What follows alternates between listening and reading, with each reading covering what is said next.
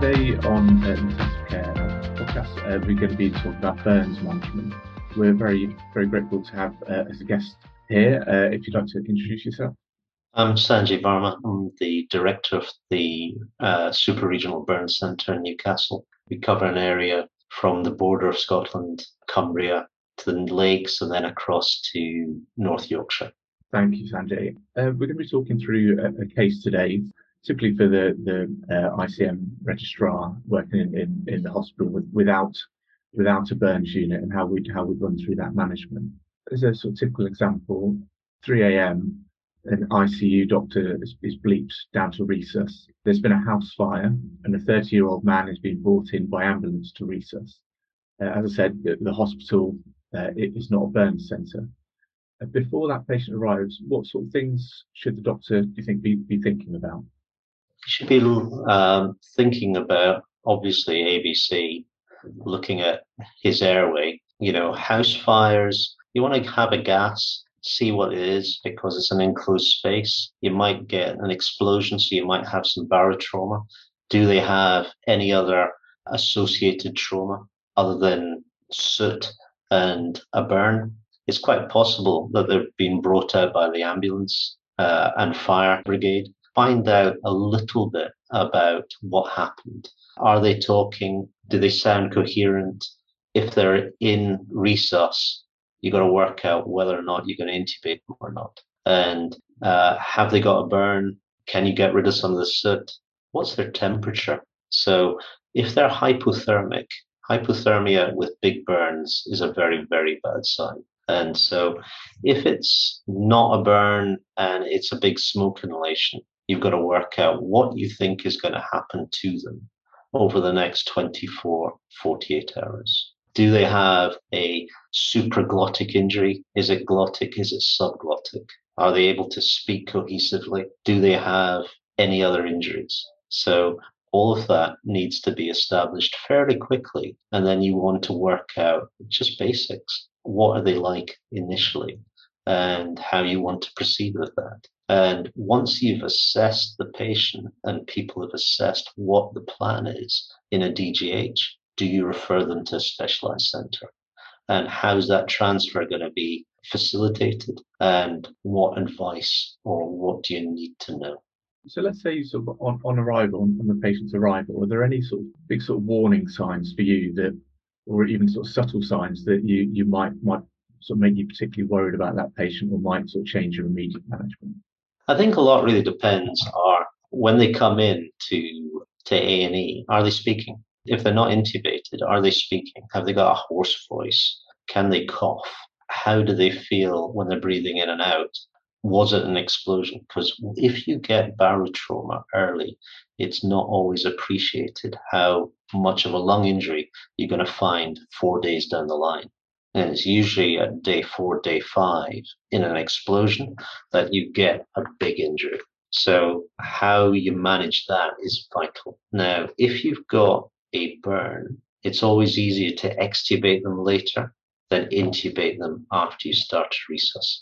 Work out whether or not you want to intubate them. Make sure you secure their airway, and then you can look at everything else. That judgment call is having a look. Have a look at the back of the throat. It's very easy. Is there soot there? Have they been breathing in a lot of soot? Is that house fire? How much is involved in that? If you've got soot and they're covered in soot, you can't see anything, you know that soot is probably down their lungs, and you know you're going to have trouble very shortly. If there's a flame and it's a house fire, how much heat was involved? What's going on with their clothes? Do their clothes catch fire? How many people were in the house? How are they all? All of that. That all sort of adds up. It's an assessment primarily, and then working out what the plan is going to be. So it sounds as a very general rule, but it sounds like it's a lot safer to intubate a patient kind of early and then be able to extubate them for a few days I down the think line. so. I think that, I mean, there's a lot of talk that we probably intubate too many patients. And realistically, probably do. But the problem is what happens if you get the one patient you wish you had intubated and then you can't see their airway and you can't get a tube in. And then you're thinking, oh my gosh, what we've got to do. Maybe that's a wee bit old fashioned, but I think a lot of it is make sure the patient's safe. Obviously, the typical things so ideally intubate the big uncut tube, still the way to go. I think so. I think for a burn, for example, if you have a big burn, so anything above 40% body surface area, you know you're going to be giving them a lot of fluid. If you nasally intubate them, then the maxilla doesn't move that much. It might move about a centimeter if you give them a lot of fluid. If you put an oral tube in, then that'll move maybe about between 5 and 10 centimeters, and you can extubate and you won't be able to get it back in. If you do it orally, you can get a big tube in and you can wire it to the teeth, but that's not always possible. So just be aware in terms of if you're in a DGH, you need to transfer them. How long's the transfer? What do you need to sort it out? I think gases at arrival is a useful thing, certainly in a house fire. Good access is a useful thing. Expose the patient, having a look and seeing what you think a size of burn is without trying to cool them down too much, because big burns and hypothermia is a really bad sign. And patients, if they're excreted from a house fire, they usually be doused in water, and most water is not warm, so they get really cold. If you imagine that, you have a scenario where you've got a big burn and you've doused them in water and they come in and their core temperature is 34, 35, your clotting's not going to be good. So if you take them to theatre at that sort of level, they're going to bleed. They're going to bleed everywhere, and you've got trouble. So you really want to keep them quite warm and work out what the initial injury is. So if you can work out, do they have a burn? Do they have any other injuries? Keep them warm primarily. Do they need to go to a specialist center? Do they need admitting to intensive care? What do you think is going to happen? And I think a lot of that is a discussion and working out what you need to do.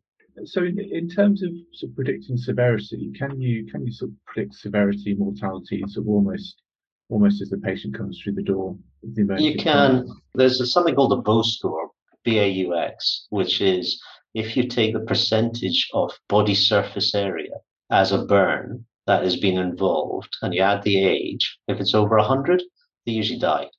If you have an inhalation injury, you can add another 17 onto that.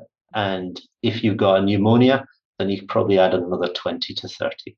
And so then you can get figures of about the 150, 160 mark. And usually that's not survivable. But, we've had patients who've had those high figures who have survived. So there's discussion always along the way in terms of the plan of action. I think the plan in terms of what you do or do not do is fairly critical in the first 24 hours. And you mentioned about sort of explosions as well. And I mean, is that if there's been an explosion, how does that change your management or your prediction of maybe what's going to happen to the patient? Barotrauma by its very nature is not always obvious. Say, for example, you've done the best you've got a big nasal tube in, you've got them secured, you've scanned them, you've worked out that they've got no other injury other than a big burn. They're admitted to ITU. They may or may not be post-op from excision. It's usually they will ventilate fairly well, and it's usually at day 4, day 5 when barotrauma really comes into play. Because what will happen is they become leaky, and you'll find that your ventilation pressures rocket, usually around about day 4, day 5.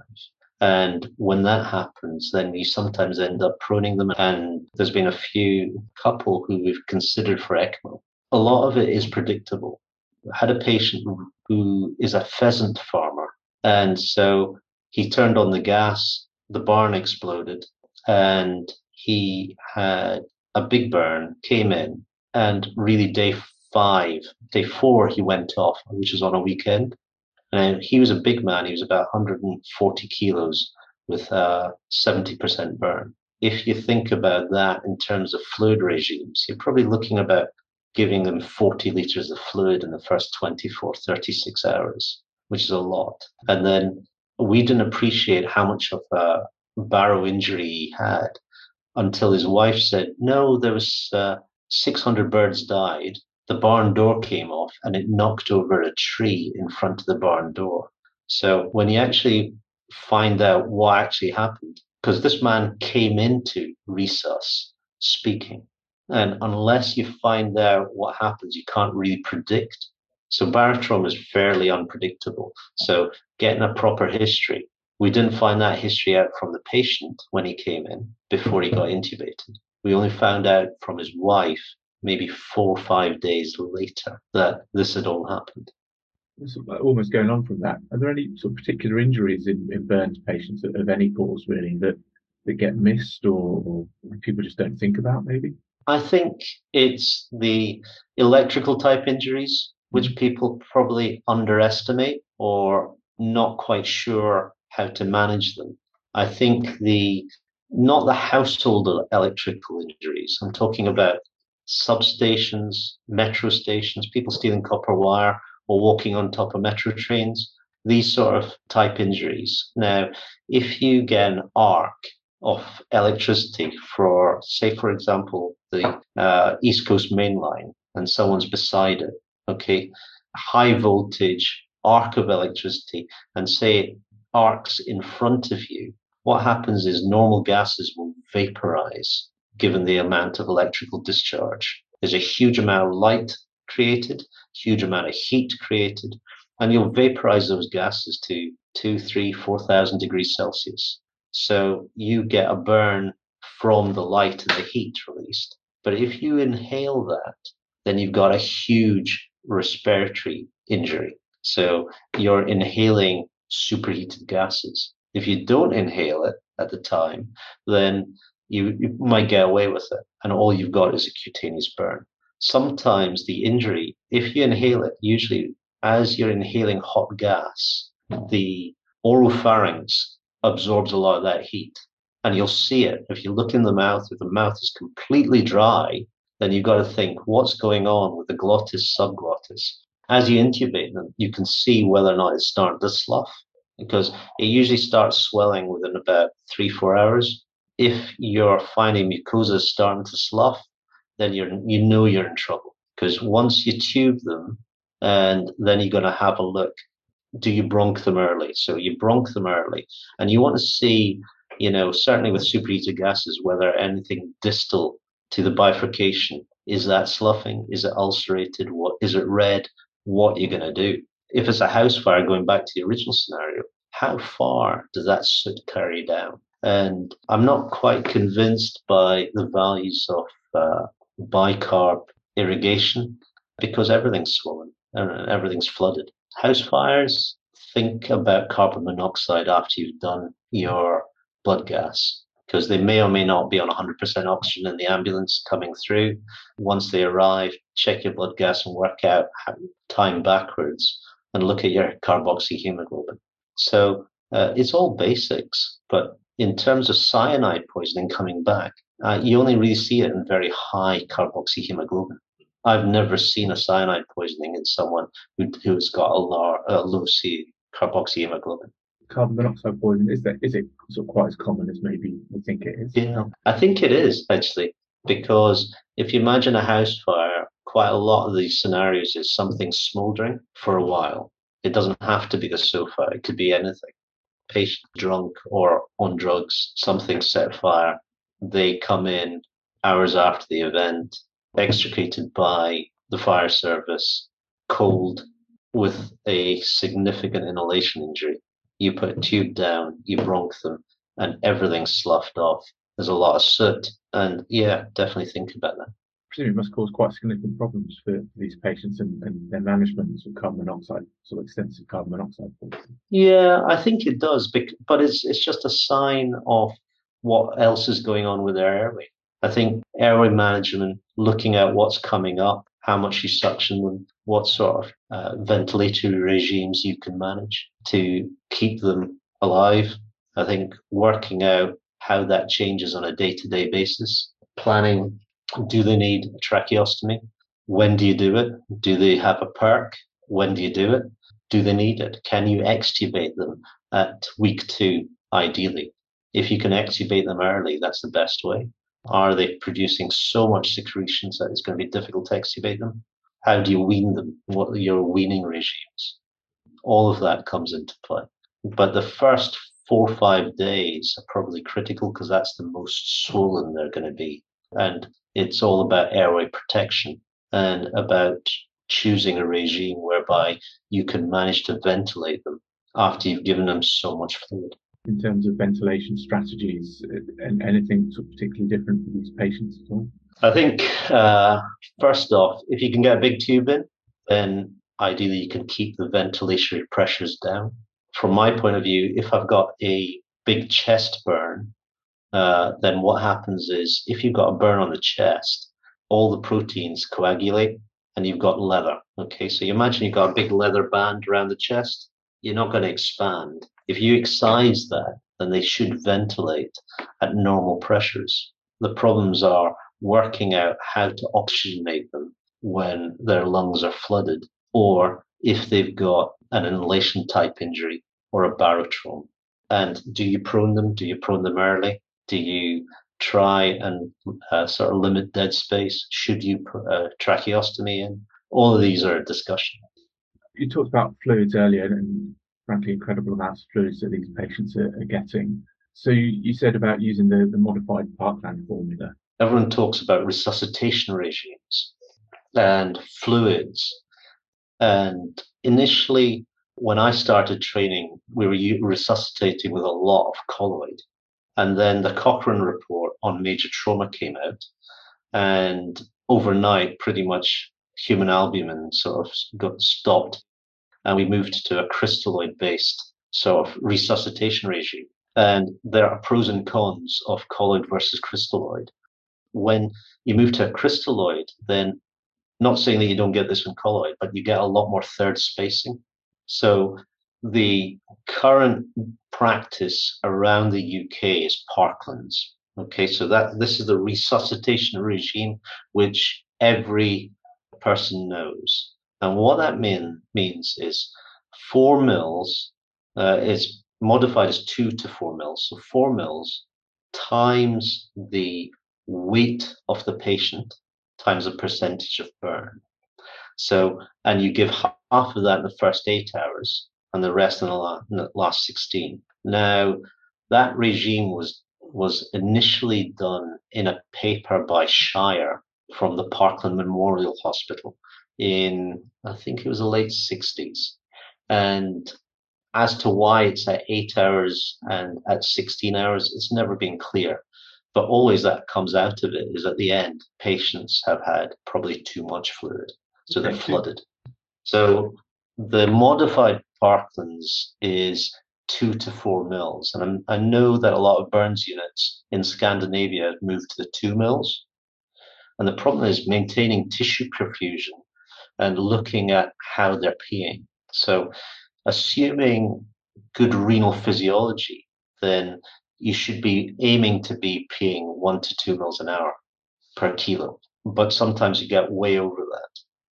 And so if you third space from there, then everything swells up. Now remember, you're going to have a massive SIRS response. You've got all this necrotic stuff and dead tissue all the way around you. You've got an insult basically from trauma. Your SIRS response is super high. What happens is everything becomes super leaky. So you release a load of histamines, platelets degranulate, everything becomes leaky. So not only your alveoli become leaky, but all your capillaries become leaky. So if everything becomes leaky in your third space, then your intravascular volume drops. And so if your intravascular volume drops, how does that change? And it's usually after hour 12 post-burn does it start to tighten up. But by that stage, you might have liters in your third space, and it's not a small amount. Yeah. So if you think of it, say, for example, you've got a 100-kilogram man. Okay, I'll give you an example. 100-kilogram man, 80% burn. So that's not an unusual thing that we would see. If you take that and you multiply by 4, in 24 hours, when you do the maths, you're going to be giving this one patient 32 liters of fluid. Okay? If I gave you 32 liters of fluid, you wouldn't be happy. you know? So can you imagine if I give someone 32 liters and then say, oh, let's go to theatre now? You as the intensivist or as the anaesthetist are not going to be happy. Let's take them to theatre, excise everything, and we'll have 15 units cross-matched. That's not a recipe for a safe patient. But if you imagine you get them early and you're starting on this sort of resus regime, and you get into theatre and you take off all of their dead stuff, then before they swell up, and then you don't touch them for about 5, 6 days. You can give them inotropes. You can get them cardiovascularly a bit more stable. You can look at their fluid management from a bit more of a top-down view. You can work out whether or not they need filtering. And, that's obvious of very much a judgment call. I think the advent of citrate has made a huge difference in intensive care management for these sort of patients. And looking at when and how you filter them, if they need that. Yeah. And from a basic physiology point of view, I think my view on things is the earlier you remove it, the better. I'm not sure how much you can modify the surge response, but I think they're less likely to become septic.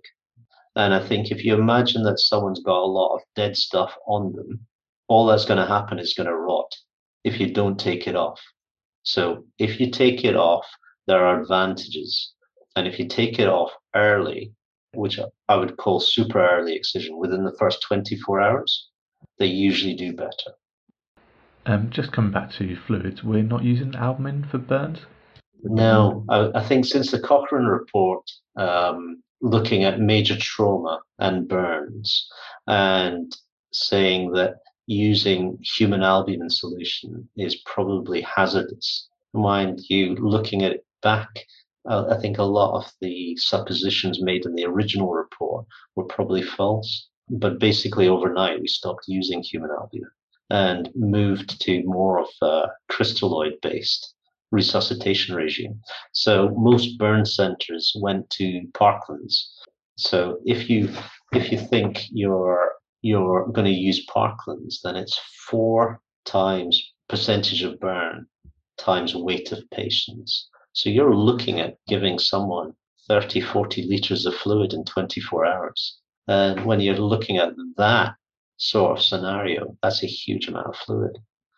Thinking about sort of later on in the patient's journey after they've sort of arrived on the ITU, presumably nutrition is quite important. It is. I think NG tube feeding straight away is really important. I think what you want to do is make sure the gut still works, because if you've got even a trickle of food going in, then you will keep blood supply to the gut. And what you do not want is translocation of bacteria and generalized sepsis. So if you put an NG tube in, great. That makes a huge difference. Start feeding early. That's a huge difference. But the earlier you start it, then probably the more protective it is. And, NG tube feeding, it doesn't have to be a big tube, but just start them feeding on a continuous. Their caloric requirements are massive. So after 48 hours, they become extremely catabolic. So the more you can give them, and the question is, do you want to give them anabolic steroids? Oxandrolone is now used because you lose huge amount of muscle mass. You think about these patients, they're massively catabolic. They've come into the catabolic phase after their surge response. They're excised, they're grafted, they're breaking down protein, they're not moving, they're in bed all the time, they're constantly turned. The sooner you keep on with their metabolism doesn't return to normal for at least a year and a half, which is crazy. But their caloric requirements are huge. We're just reaching the end now, but are there any final points you'd like to stress? What you do initially has a big impact on what happens day 1, day 2, day 10. So if you start off right, then you put the patient in the best chance to survive. if you start off wrong, even with the best of intentions, then the patient's fighting. Sanjay, that's been absolutely fantastic. Thank you. It's all been really interesting. Thank you very much.